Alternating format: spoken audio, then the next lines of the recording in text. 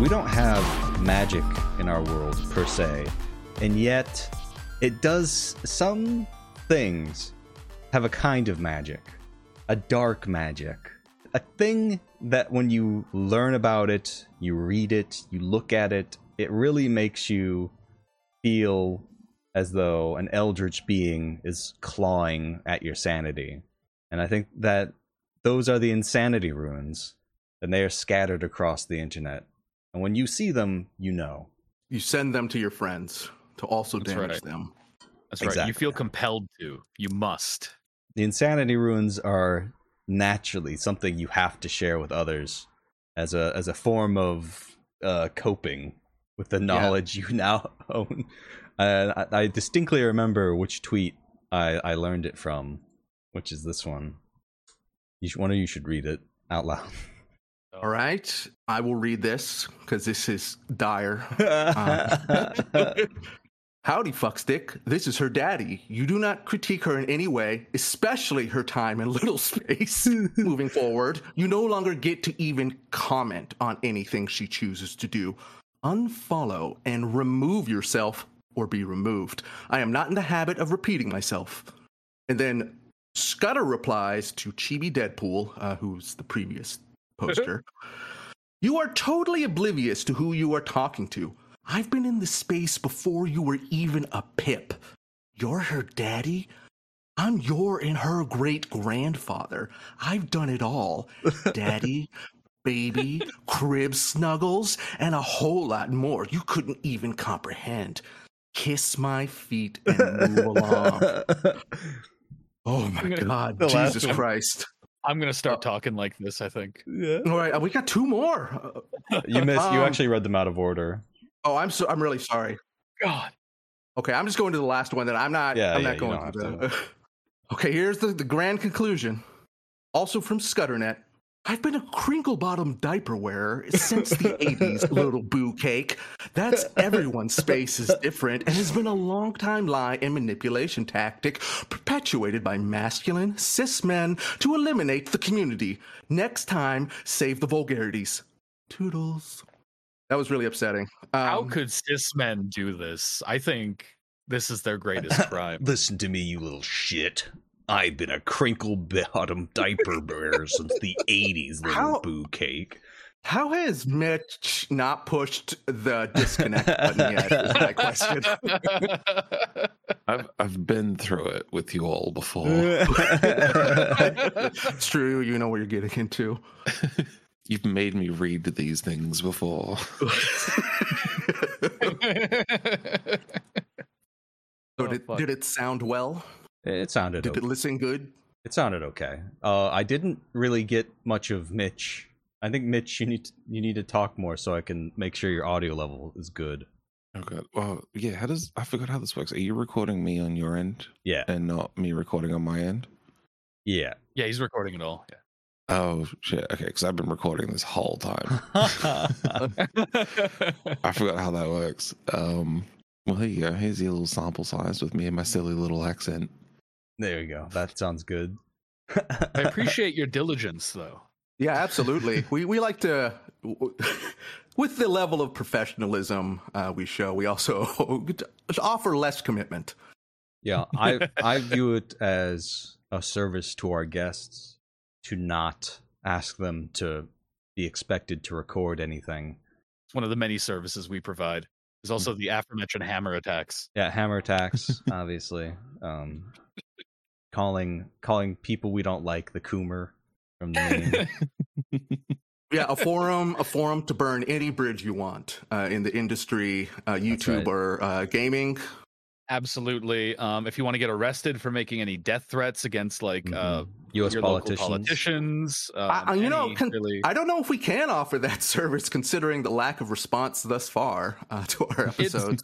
At a point, I'm a little insulted. Like, come on. I could do it. He's like, no, you can't. You just get like a DM from the FBI. It's like, no, you can't. Just like after this episode. Just a letter from the ISP, just like telling me to calm down. At least. A letter from your ISP is like, okay, Tony Big Nuts, do it. Fucking do it. Man, I would love to be one of the people that the FBI is like, we're going to try to get you to do terrorism. Just be like, hey, we got a line on a nice bomb. Nice try, FBI. Maybe next time. I think it'd be fun. We'd have a good time. I think that you're probably not mentally ill enough for the FBI to be interested. I'm doing my best, okay? So I don't think you're isolated enough or have enough problems for them to be like, ooh, we can exploit this person. Plus, you have a platform. Maybe I need a third podcast. Maybe that's what'll do it. That'll 100% degrade you mentally enough for the FBI to be like, this guy could throw some bombs. If you made a podcast called Poor People Should Be Fed, Obama would drone strike you before it got updated to the RSS feed. It would be the end. Vaporized instantly. Be great. Hello, everyone, and welcome back to Video Games Are the Worst Thing on Earth. I'm your host, Alton, and with me, as always, is Reese. Halo Master Chief. And Kay. That's me. And joining us once again is Mitch, aka Heavy Eyed. How's it going?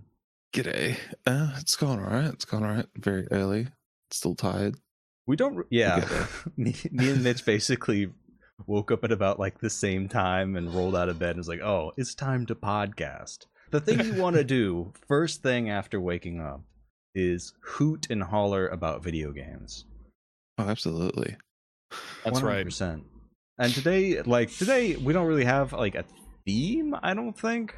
We just had like a bunch of articles that were risible enough to cover, and we wanted to hang out with Mitch because Mitch is cool.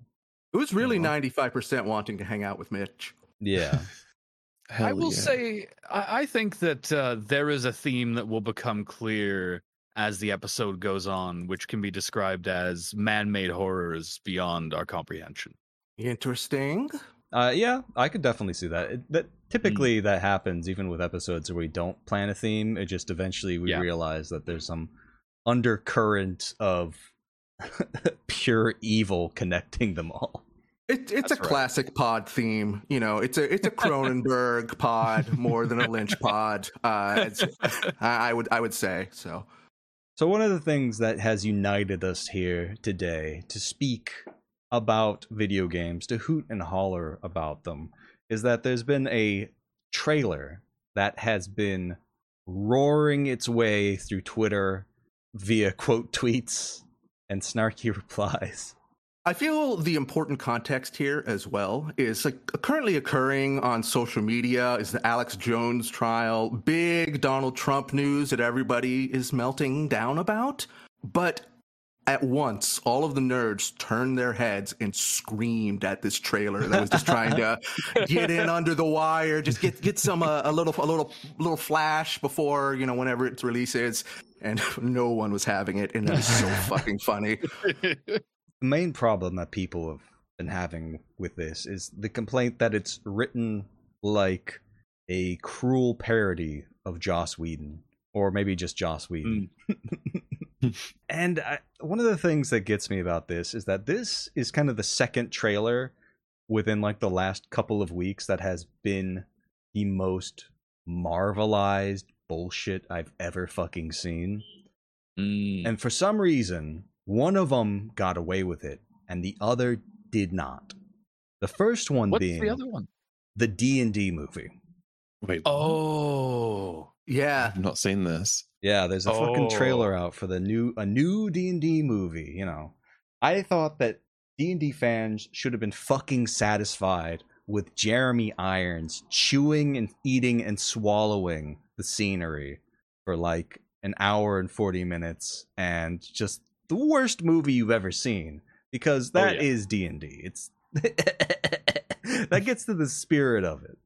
Yeah, it's shitty. It rules. I gotta be honest, when I saw this trailer, I was just like, well, I'm gonna have to turn the voice off, obviously, but it didn't raise a blip otherwise. I was just like, yeah, it's a video game trailer but this was the one that everybody just, they were sick.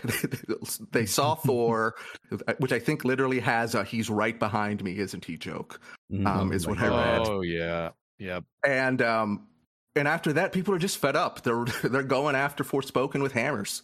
I know. It's quite incredible because it's like when I saw the trailer for the D&D movie, I was like, wow, I could see in some universe this being good, but it's so marvelized that I was just like, this trailer is disgusting. What the fuck? And then I just read the comments and felt like I was, going crazy because it's like all these people's like, oh, this looks amazing. It looks just like Marvel. I'm just like, haven't you hogs had enough of that? What is wrong with you? Animals. And now, for some reason, for this video game, for Forspoken, the world has decided that this is enough. No further. And we're going to subject the listeners to it. So, everyone get ready, pull it up, start playing it, and then, pause it and rewind it to 0, and we'll do a countdown and play it. And all listen to it live on the pod. I'm ready for darkness. Let's do it. Let's go. So let me get this straight. I'm somewhere that's not what I would call Earth. I'm seeing freaking dragons. And, I'm talking to a cop. Yeah, okay, that is something I do now. Ugh. I do magic. He'll jack No, up. this is I'll probably fly next. They fly now? They fly now. Here's the thing about writing like this, is that it's funny that everyone calls it Whedon-esque, because it's not really. Whedon-esque is more annoying in a way. It's a very bespoke, using 40 words when one will do. This is punch-up voice, where you're just like, oh, they're not going to be interested in a demonstration of the gameplay. We need to have these funny little moments, and that punch-up voice is something that Marvel uses all the time when they go to rewrites and a scene doesn't have whatever, focus group score. That's the kind of writing they come and bring in. And that's why I'm a little bit sympathetic to the devs, because I can't imagine any creative thinks that this is good. And I have to imagine that like some marketing team at Square was just like, well, we need to get the numbers up and do this, that, and the other. And it is just, they have eaten all of the sin. Man. Yeah. Freaking dragons, though.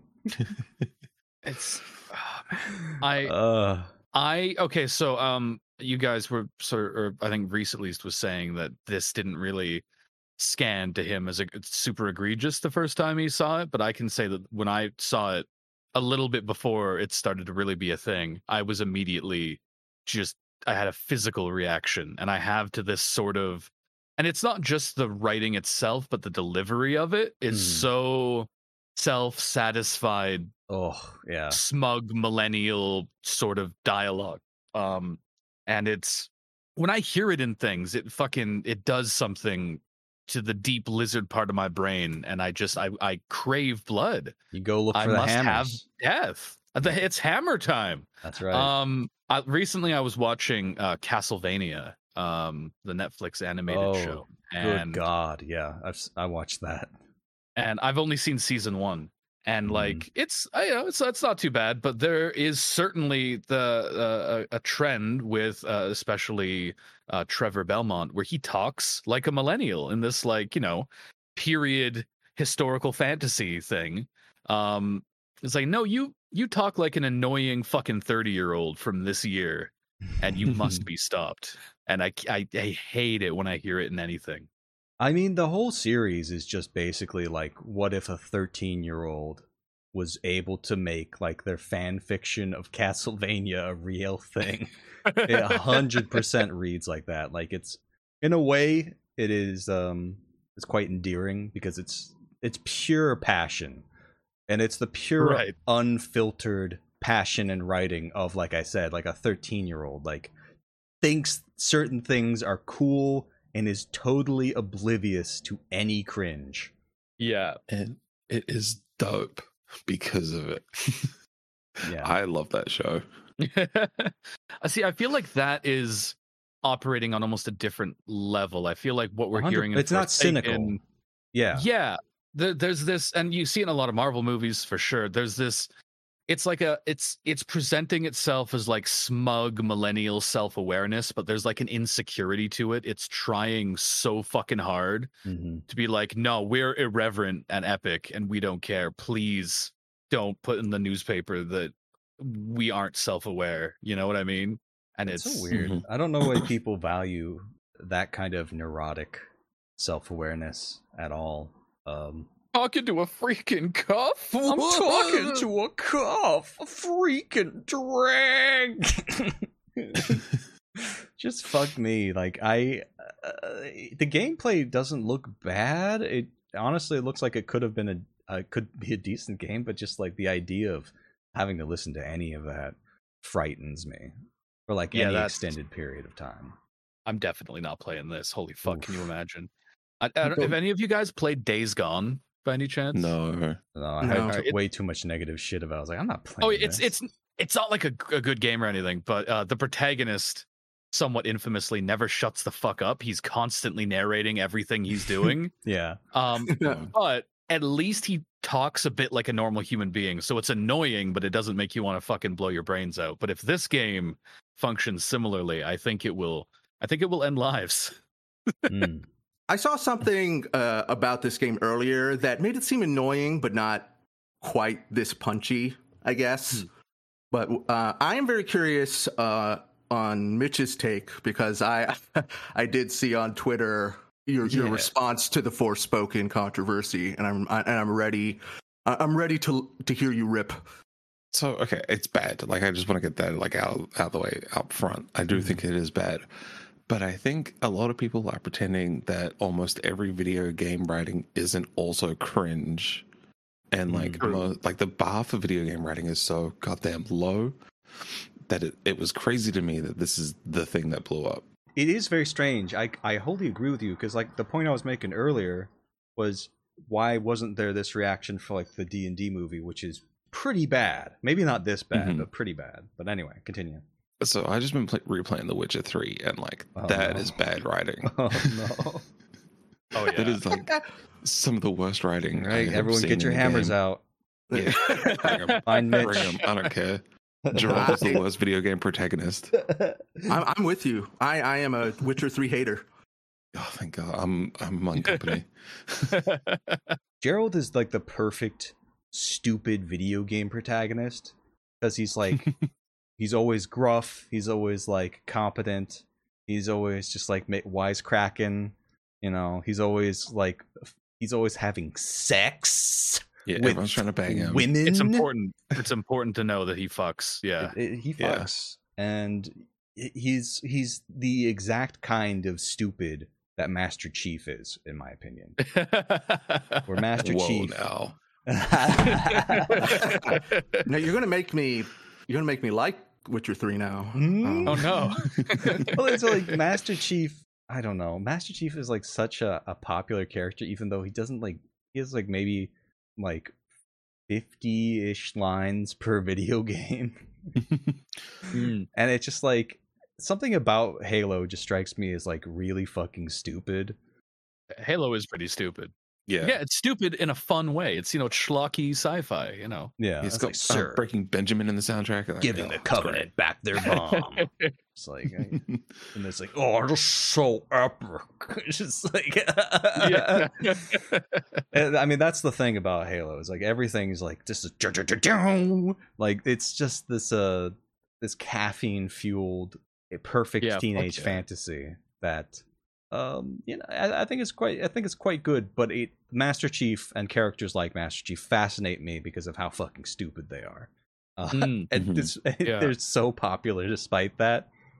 And despite not really being a character, they're just like a gruff, grizzled voice that follows the camera around. To bring it back to what Mitch was saying about video game writing, there being such a low bar, and in connection to that, I think that's really. When I think about games that I really like, a lot of them have very little dialogue, with the exception of, major outlier like Disco Elysium. But I think about like FromSoft games and Zelda games. I've been playing a lot of both lately and really enjoying them. It's like, there's not a lot of dialogue in there. And then when I think of games that I really have not enjoyed, I think of games like a game like Days Gone, where nobody will ever stop fucking talking, and the volume of dialogue only reveals how fucking little care is often given to like the writing in games. I feel bad for people who write, because I can't imagine they're getting any fucking respect in their department. It doesn't seem like people give a fuck about that aspect of the medium at all, you know. It's just like the fucking programmer just like leaning over the cubicle wall. It's like, you writing your words, word boy?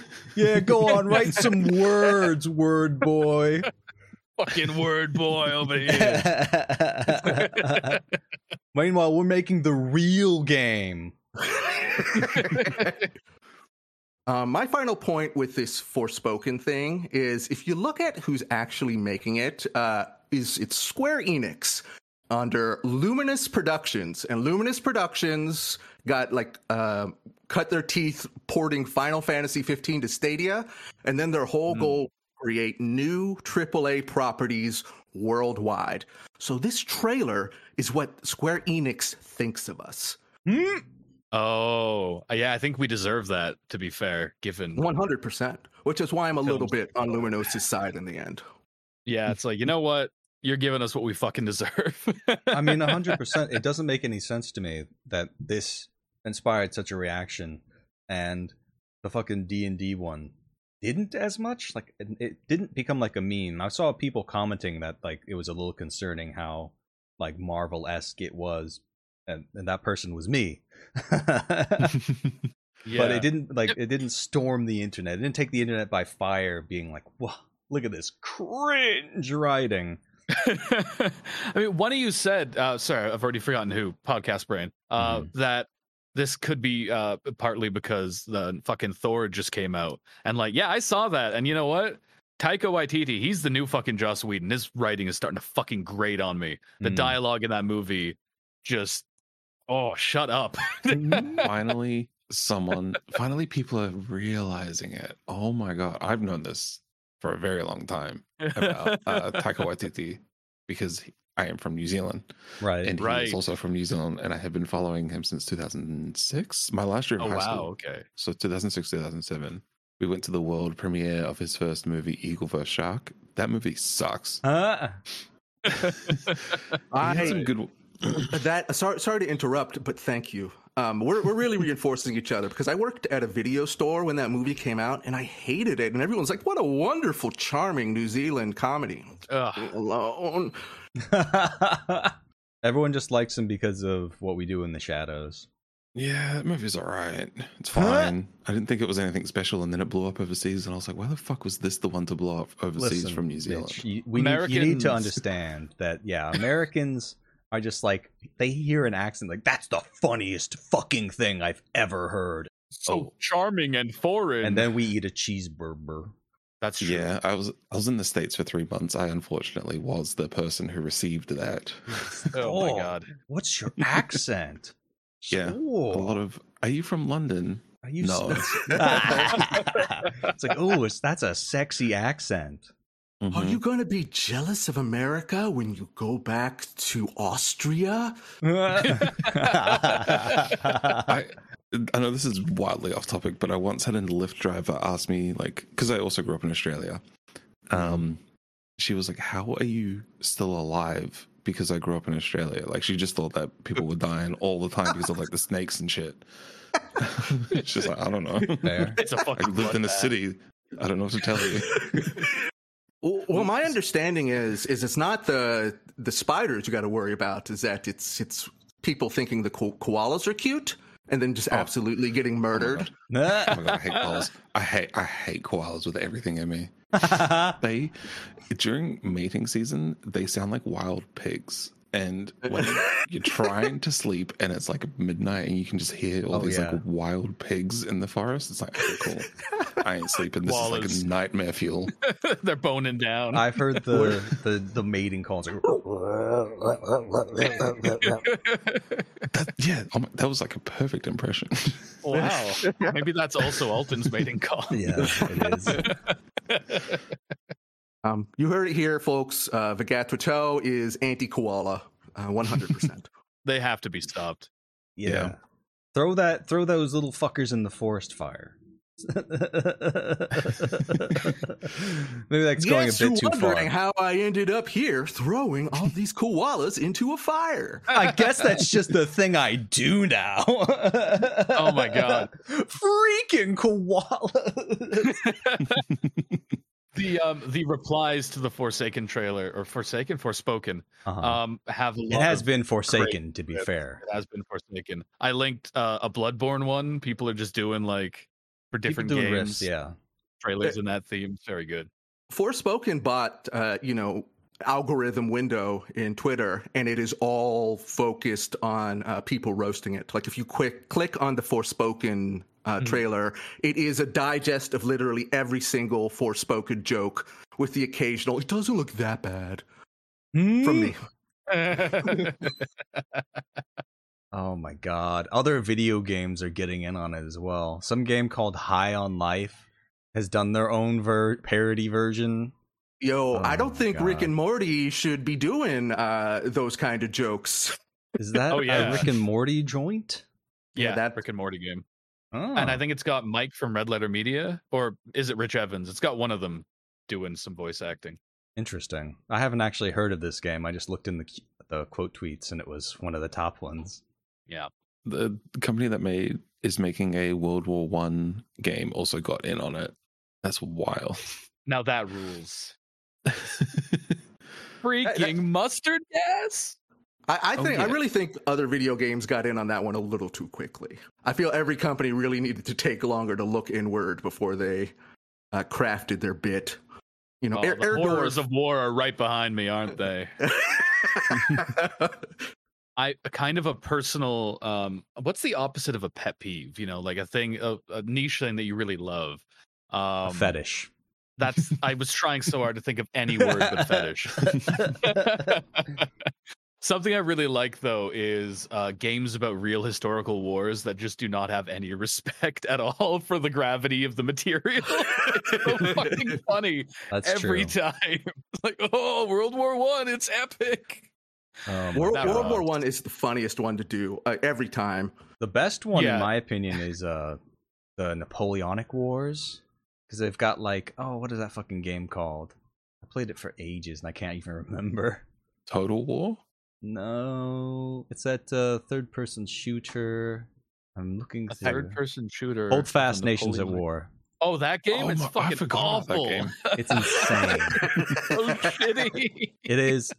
It's so janky, and nobody is taking it seriously. They're all hardcore role-playing the most posh British people, or the most French people. Yeah. Everyone gets really into it. The good players do. So the bad players just call you slurs. I've learned to my Yeah. I just detriment. rolled around playing a flute for a while and then was like, this game is very bad. I'm going to stop. I played this for 20 hours. I loved it. Damn. My favorite example of that is Battlefield Vietnam. There really is nothing funnier than just 12 multiplayer characters loading up into a helicopter, blasting Fortunate Son or Ride of the Valkyries, and just flying straight into a mountain. Just giving the Vietnam War the respect it deserves. Of course, you can play the Viet Cong, and you have a lot of very interesting gameplay options that I don't think I'll revisit with a modern eye. Right. Oh But, no. Or you can play the bad guys. That's right. I think we should probably move on to the next section. Oh yeah, we've been which riffing is on this something for we do 40 now. minutes. I mean, something I wouldn't call a freaking competent podcast. Moving on from Forspoken, in the news recently, another powerful cringe ruin has manifested itself. And this to me is sort of the summation. This is the what is that word that means highest point? The opposite of nadir. The peak. Apex? The apex. Thank you, Reese. The apex Perfect. of 9/11 jokes has finally entered into the world. And Wow. it came in a form, the only kind of form that it could have come in, because the greatest 9/11 joke can't be a joke. The greatest 9/11 joke is something that makes a joke out of 9/11 and does it wholly seriously. Anyway, people have probably guessed what I'm talking about. This is about the GameStop 9/11 NFT. Beautiful. Oh, fuck. By GameStop, I think there's like a very important thing to add as well. Yeah. Like GameStop Marketplace or whatever. I know. GameStop desperately, furiously trying to remain relevant as store after store closes thanks to a digital retail. It has to be said because, who knows when our listeners thinks we recorded this, but this dropped long after the NFT crash. GameStop was just like, you know what? Front page of the website, 9/11 NFT. Oh yeah, this is like months after the giant 80% dip in NFT value and trading across the board, and so well after it's already been established, NFTs have sort of had their moment in the sun. Long after it's had their moment in the sun, they're just sort of like, you know what we need an NFT of? A person committing suicide on 9/11. Oh my god, it's so dark. But anyway, we've got this article here from Kotaku. GameStop 9/11 NFT pulled after selling dozens of times. An NFT based on a man killed during the terrorist attack has been sold for days by Ethan Gatch. So let's get into this article just to give everyone a good overview. Ethan Gatch is the author of the article. He did not sell dozens of the NFT. No, yeah. I hope that's clear. Don't go to Ethan Gatch like, why did you sell the 9/11 NFT? No, people are going to Ethan Gatch being like, why do you write for Kotaku? I'm also outside your front door. I know. Here's your home address. Stop writing for Kotaku. Because people are animals. Jesus. Seriously. Anyway, shortly after GameStop launched its NFT marketplace earlier this month, one creator started selling an NFT called, quote, Falling Man, mimicking the infamous photograph from September 11th, 2001. It changed hands dozens of times, eventually fetching hundreds of dollars until GameStop quietly removed it sometime over the weekend. GameStop launched its NFT marketplace just days after the latest round of mass layoffs at its corporate offices. Users can mint and trade autographed JPEGs, with GameStop taking a small cut of each transaction. Since it went live, the platform has earned the ailing gaming retailer over $200,000 in estimated commissions. At least $100 of that seems to come from the 9/11 inspired NFT. Awesome. Created by user Jules and seemingly uploaded to the GameStop NFT platform within a day of its debut, the, quote, Falling Man NFT displays an astronaut between two sets of vertical black and white columns. Quote, this one probably fell from the Mir station, reads a caption referencing a low-orbit Russian space station. Oh. While GameStop's NFT's marketplace mascot is an astronaut, the Falling Man NFT is otherwise a ripoff of the Falling Man photo, taken by the Associated Press's Richard Drew on the morning the two planes were flown. Sorry, I'm laughing at 9/11 again. Oh my god. I think that we get the point. Yeah. It's just going into the history of how it's been sold. It got picked up by the weblog Web3 is Going Great, which is a pretty good blog, and where we got our story a couple episodes ago about how basically North Korea is bilking the entire Western world using NFTs, which is pretty cool. Yeah, I mean, so once again, we salute our glorious father. Indeed. And the ideology of Juche. And exactly. This NFT. That's right. It would fucking rule to find out that this was made by a North Korean artist. Oh fuck. Fuck, that would be so good. shit. I love that when they sold a lot of them, they started cranking up the price, because the first one sold for like $30 and now they're asking $7.5 grand Yeah, for the that's what I fucking was looking. 9/11 NFT. That's what I was looking at as well. Like, that's wild. And there's 25 of them. Wow. Oh, sorry. The last little bit of the article is, while the NFT market in general has cratered, some of GameStop's most fervent meme stock investors believe its NFT marketplace will be a key part of the company's pivot toward growth. While the 9/11 NFT was being slammed on social media, GameStop, quote, apes on the GME and Superstonks subreddits were going bananas after the Blockbuster Twitter account went on a posting spree. Some in the community think it means the now liquidated movie rental business will be joining GameStop's NFT platform. Blockbuster went bankrupt nearly a decade ago.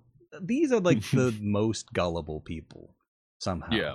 Like, I know that we were fairly positive in our coverage of like the GameStop stonk thing.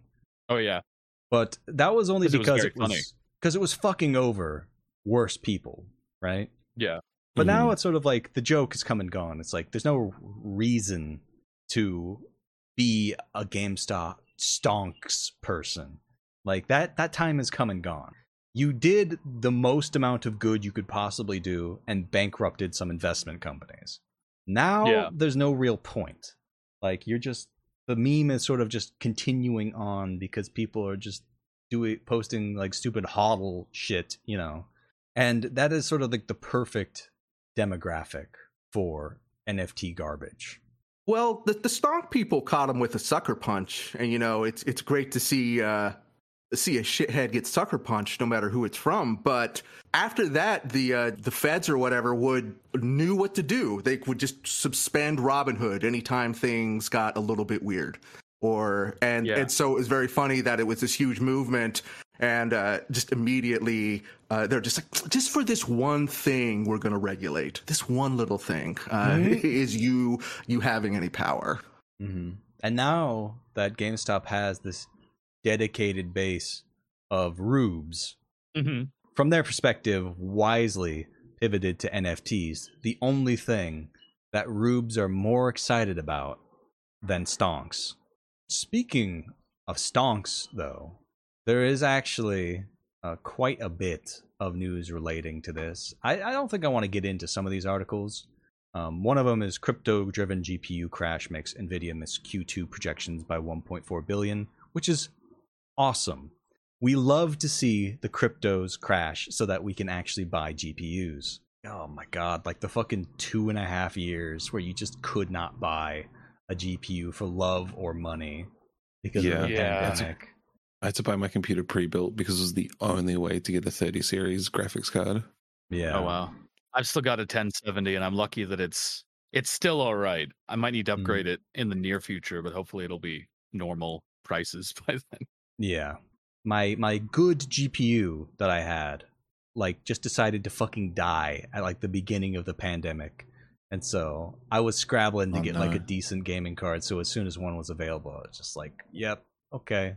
Give me. Listen, we're a premium video game podcast, and the viewers need for us to be able to see all the textures on Sonic's ass, you know. So you got to have that good GPU. You need the fur physics on Sonic's ass. Yeah, you got to see every You need to have PhysX animation on his dangling cock and balls. That's right, with ray tracing light beams. My recommendation is to destroy everything video game related in your life and take a class.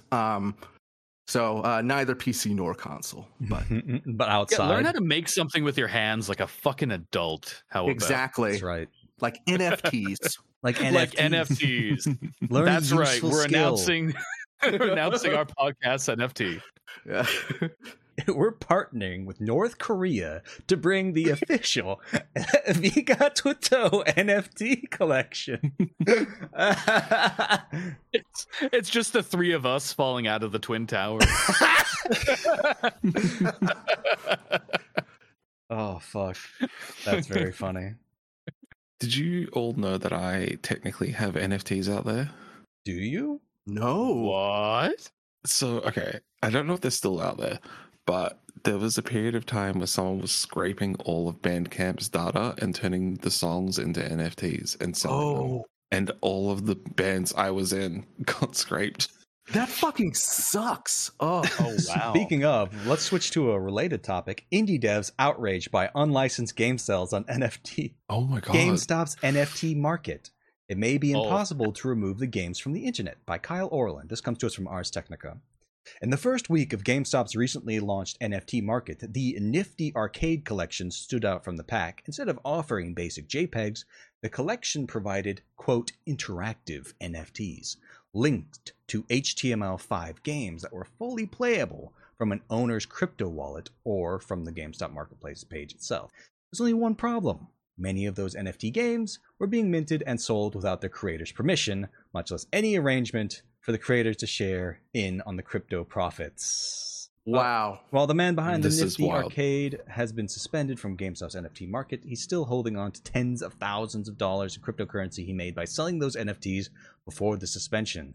While the NFTs in questions are no longer listed on the GameStop's NFT marketplace, the unlicensed game themselves can still be accessed on GameStop's servers and across a distributed file storage system, where they may now be functionally impossible to remove.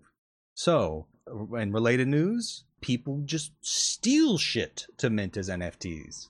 Mm-hmm. Mm-hmm. This is such an insane thing to just do in general. And the fact that now you can just play whatever game on the GameStop.com website, then they're just shrugging. They're like, sorry, we stole your video game. Yeah.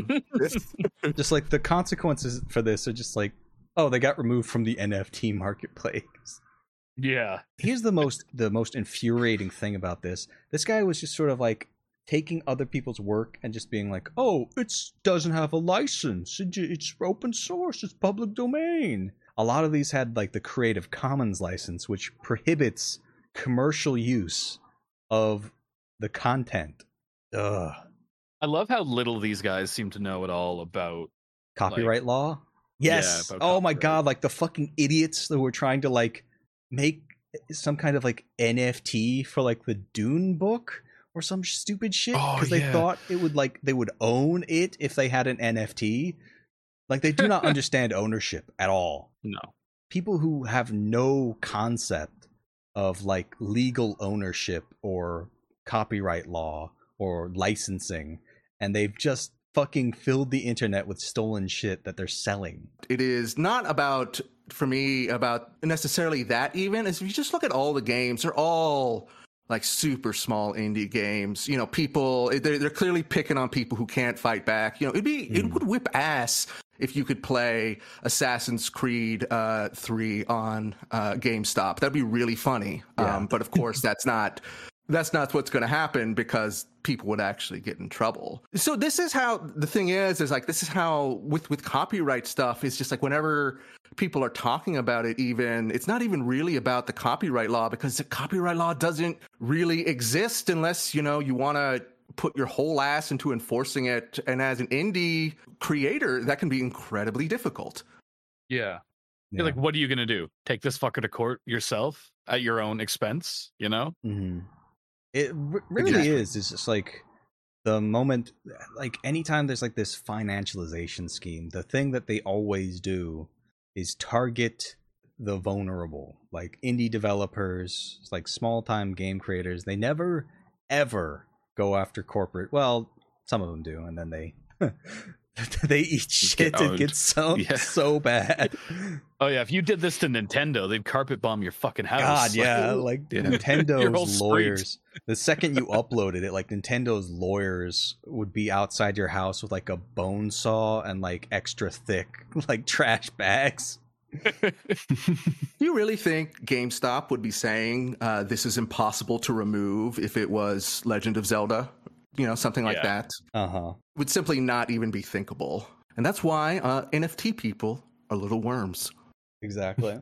One last article. I'm not going to even read all of it, but it's from Esquire.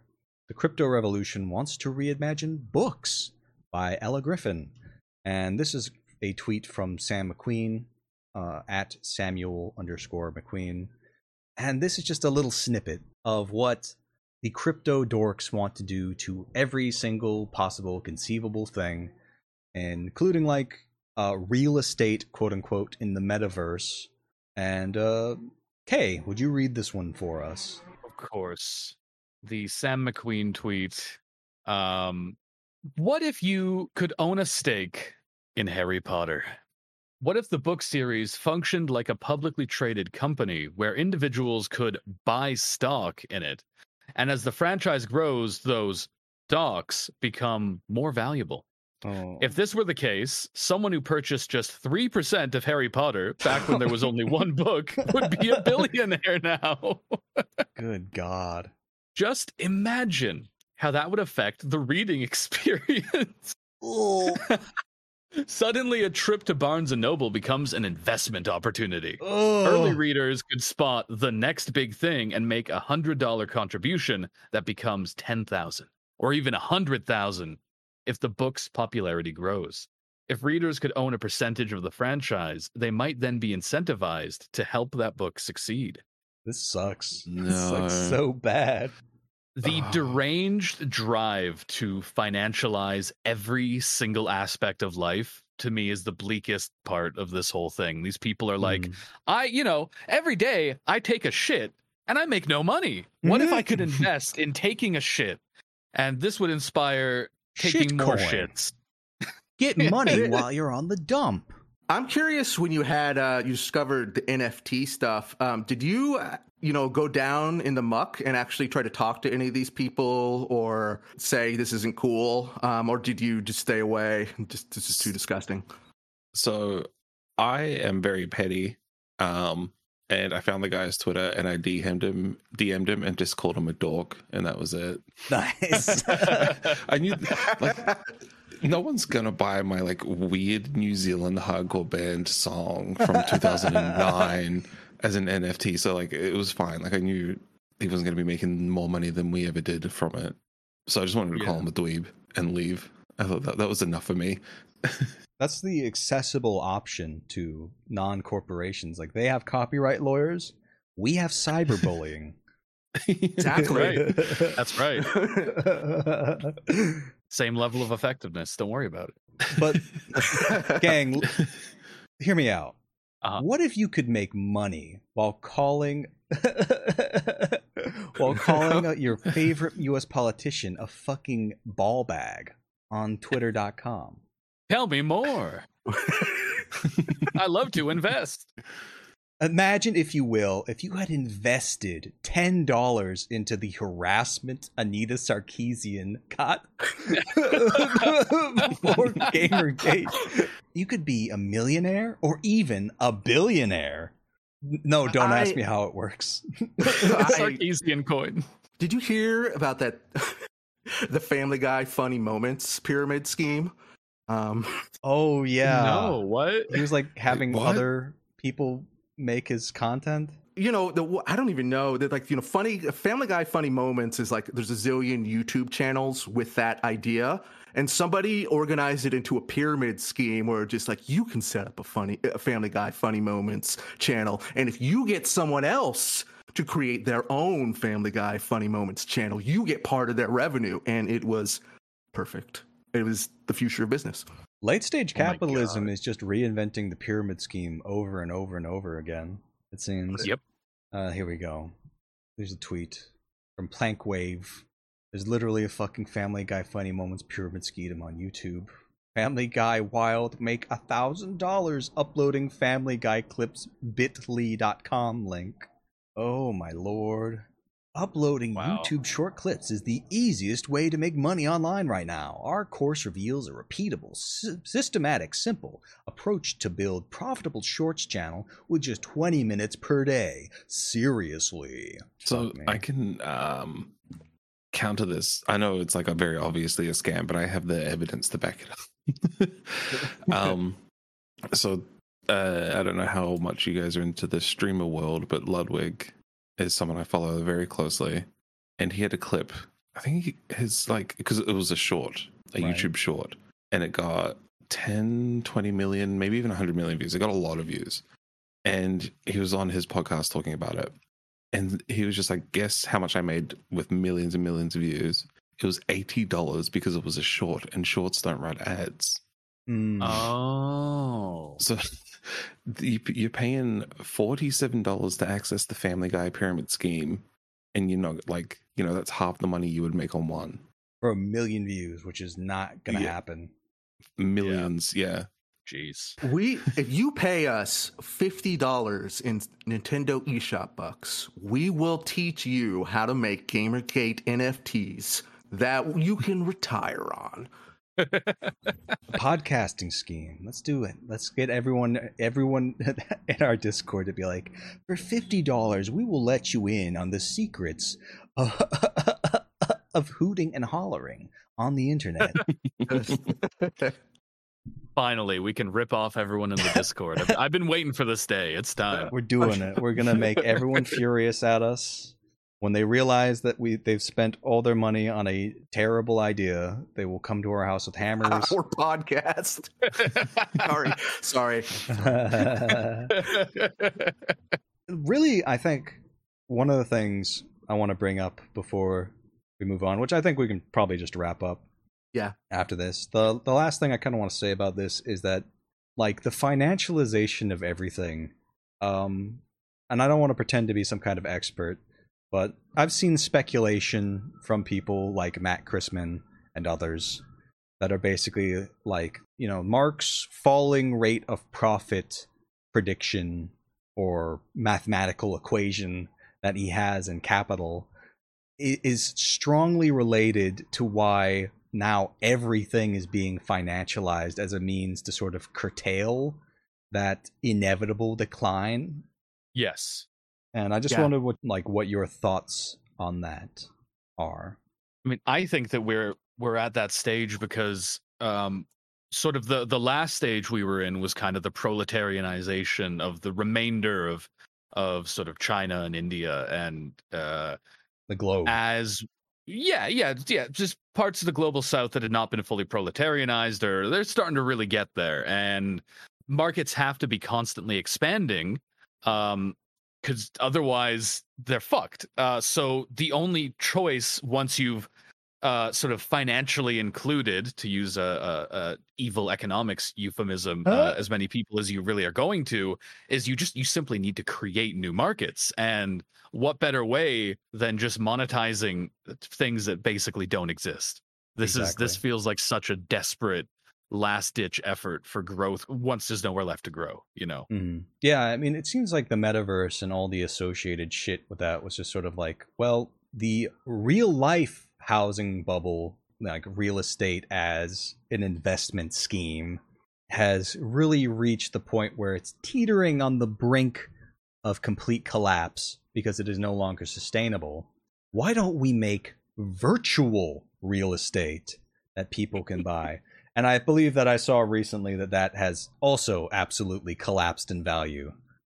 So really? That's fun. Yeah. Yeah. What I love about the argument for virtual real estate is that the thing they were most excited about was virtual ad space in virtual real estate. It's just like once they hang out in their own fake meta, that's a whole new endless scalable universe where we can put a billboard on it. It's amazing. Imagine like logging into work and your like VR helmet from your tiny cubicle-esque bedroom in like some sort of multiplex where you're one of the lucky ones because you don't live in a sleeping tube like the rest of the proles. And you log into your job with your headset, and then before you can even get anywhere, there's just a fucking pop-up ad for boner pills that you have to like press X on like 3 times before it finally gets out of your way.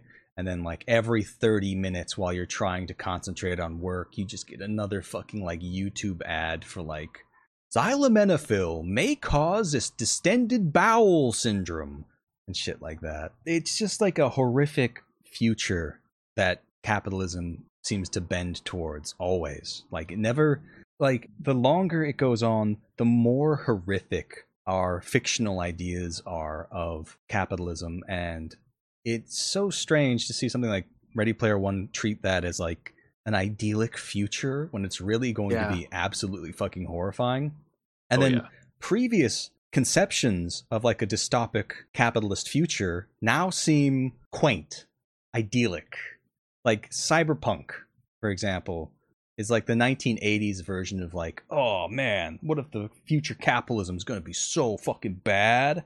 Yeah. You have to pay rent on your body parts, and it's just like, yeah, I'm pretty sure that's not really that different from the modern reality of like insulin being like $500 a vial and shit like that. Well, oh my god, yeah. Yep. I forget what it's like over there. Yeah, I mean, fuck. I was just visiting Canada, and even with their like so-called socialized healthcare, prescriptions aren't covered. So I know someone who they spend hundreds of dollars every fucking month just on like fucking diabetes medicine that they need and shit. And if you want to have a fucking EpiPen, if you've got like severe allergies, you're fucked. That costs so much. It's like $1,000. And but hey, you weed can just is eat legal shit. It's just all now. covered. But weed is legal, so maybe use that instead of real medicine. Healthcare. Yeah, That's healthcare. I'm allergic to orange juice, so I have a giant Rick and Morty bong ready to go anytime if I accidentally eat something with oranges in it or anything, and just cleanse it right out. Hell yeah, dude. Just to show there's some light in the world. In New Zealand, insulin, if you earn money, costs $50. If you're on the unemployment benefit, it's $5, sometimes free. Yeah. No, it's. I mean, yeah. In the UK, like prescription prices are capped at like I think it's like £15 or something, and it's like that's such an important fucking policy. It doesn't matter if you can see a doctor for free if what he prescribes you costs you a fucking fortune. You know. But of course, all those systems are relatively precarious because the reactionary wing of capital is always attempting to claw away that sector that it can be monetized. Oh, buddy, don't I know it? Yeah. I think that's really astute, Alton, and I think we're seeing it everywhere. The most recent silly thing was the whole drama over HBO Max, and you'd see these blue checks posting just like, what if entertainment executives cared about the movies? And you're just like, Jesus Christ, are you really typing that sentence out? And it's gonna get so much worse in all of this, where the need to be scalable is so ingrained to these freaks that they're just gonna crumple our society until we're sick of it, basically. Or we'll die. That's another possibility. The rainwater becomes just molten plastic raining from the sky. Win-win, as what I say. I pray every day. For the microplastic. Spicy the rain. Microplastic torrent from above. Just washing off in like a fucking torrent of fucking Legos. Just peeling off my skin. On me. I'm glad we had you on, Mitch. We seem to only have you on for the very happy, non-depressing episodes. Yeah, that's right. It's only the happiest times here for me.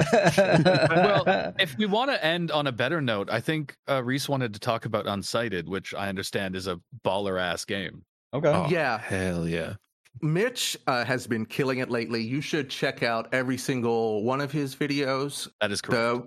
Thank you. One that is especially amazing that we can't really get into, but the universe is beautiful and I'm no longer afraid to die.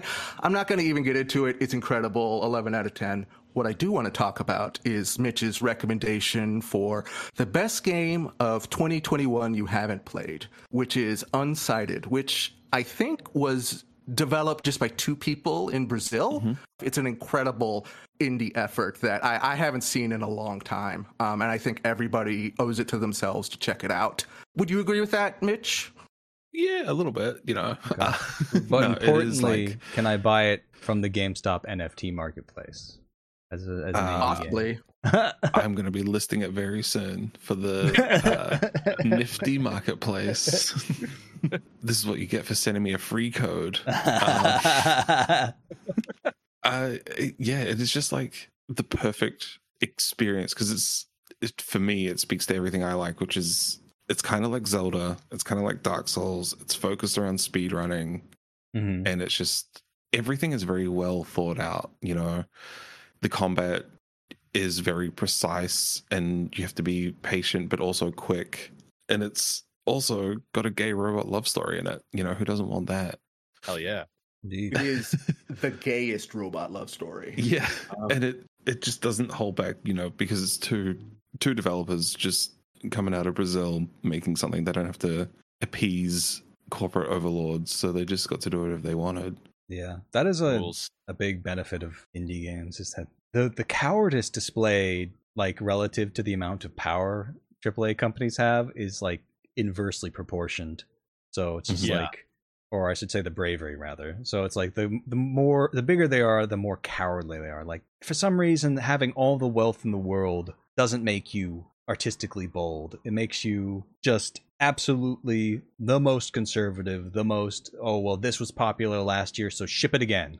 And indie games can actually be good and not Yeah. trash, which is what most AAA games are. The one other thing I would like to mention about Unsighted is what makes it so compelling to me is that there is a mechanic where, since everybody's a robot in this game, they all have a certain battery life left before they get corrupted, they die, they lose their robot soul. And you can turn this off if it's too stressful, because it is very stressful. And the game gives you, you know, more things that you can use on your upgrades, or you can give to your friends. And your friends will give you things in return.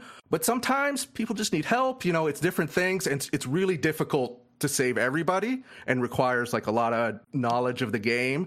And I really liked both how stressful it was, as like I was worried about my friends dying while trying to figure out the aquarium puzzle or whatever, but also, you know, just the way it makes you connect with that, and like playing through it a second time to speed run. You're like, this time I'm going to see the shopkeeper who upgrades my weapons. Like, it does a lot of really interesting mechanical things.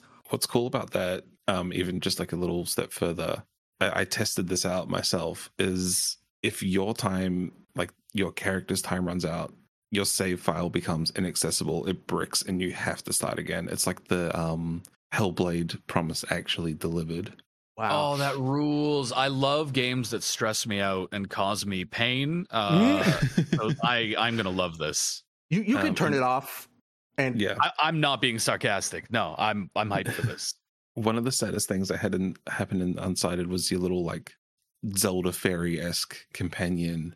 When her time ran out, I was distraught. Oh no. it's fucked up. I mean, it took me a while to actually get to the end. But there's a lot of like secrets and extra stuff too. But you can really just kind of experience it and play it fairly quickly at the same time. And it teaches you speedrunning in like its base mechanics. It's real dope. I'm sorry to butt in on this discussion, because it seems like you guys could go on for much longer, but we're at an hour and 20 minutes and we need to wrap Oh, up. damn. Yeah. So my personal recommendation for one of Mitch's videos is, I really loved your Yakuza video and how Thank you. Oh yeah, that's good. let's see, what was the title of that one again? It was Crime and Humanity in Yakuza. Yes. Yeah, you knew that and I didn't. And it's an excellent video, one of my favorites, so go check that out. Where can people find you online, Mitch? It's heavy-eyed, one word, everywhere except on Twitter, where it's heavy X-eyed, because I think I say this every time, but there's some account out there that hasn't been active since 2009 with heavy-eyed, and they've got like 2 tweets, and it bothers me. You and son I of a report them every bitch. day. No, we're enemy of the pod. We're bringing our hammers. Hammers out. It's time to get your cyberbullying NFT cryptocurrency, folks. That's right. Unhinged American shooters. That's what we're here All right. So, Kay, where can people find you online? Oh, you can find me on the YouTubes at Kay and Skittles. I have got a video coming out soon about the way neoliberalism sort of reshapes human beings into agents of capital accumulation, which I think is very related to the NFT discussion we had today. So watch that. Oh, that sounds like it'd be a good thing. Wouldn't that be great? That'd be great. Yeah, it's a video about how dope that is and that we love it. What if you could make money while you slept? Dream Coins. We install a small device in your head to power the blockchain with a part of your brain usually reserved for dreaming. You will experience the worst nightmares you've ever had in your life, but will be richer when you wake up. If you wake up. There are still some teething problems. Yeah, also follow me on Twitter at KNSkittles. That's me. Okay, Reese, where can people find you at? You can find me at Your Very Good Bud on Twitter, and also Your Very Good Bud on Twitch, where sometimes I play Dub Wars. Nice. All right, you can find me at 8alton8 on Twitter. I have a YouTube channel I don't really use that much, but I will upload episodes more one day, which is Alton Plays. And then go and follow me on Twitch at Alton8, just Alton and then the number 8. I want to get those numbers up, baby. I don't know why this is important to me. I didn't give a shit about streaming for like 5 years. And then one day I was bored and like, I'm just going to stream. And then I'm just like, now it's the most important thing to me. You must all satisfy my colossal ego. Our Elden Ring playthrough was, I think, really good, actually. There was a lot of good bits. Oh, yeah. That's I downloaded most of those. I think I missed the first one because after like 30 days or something, it kicks the VOD off. But I downloaded most of them, and I'm probably going to go through those at some point when I'm bored and make more highlight videos, which I've already done with our Jackbox party streams, which are very, very funny, and you should go watch them. Anyway, follow Alton on Twitch. Yes. Give him a tier 3 subscription. Oh my goodness. Buy his gamer water. Yes. Buy my your money goes directly to my supply of gamer girl piss. So it goes to a good cause. That's right. Anyway, you can find our main account at VGotWato on Twitter.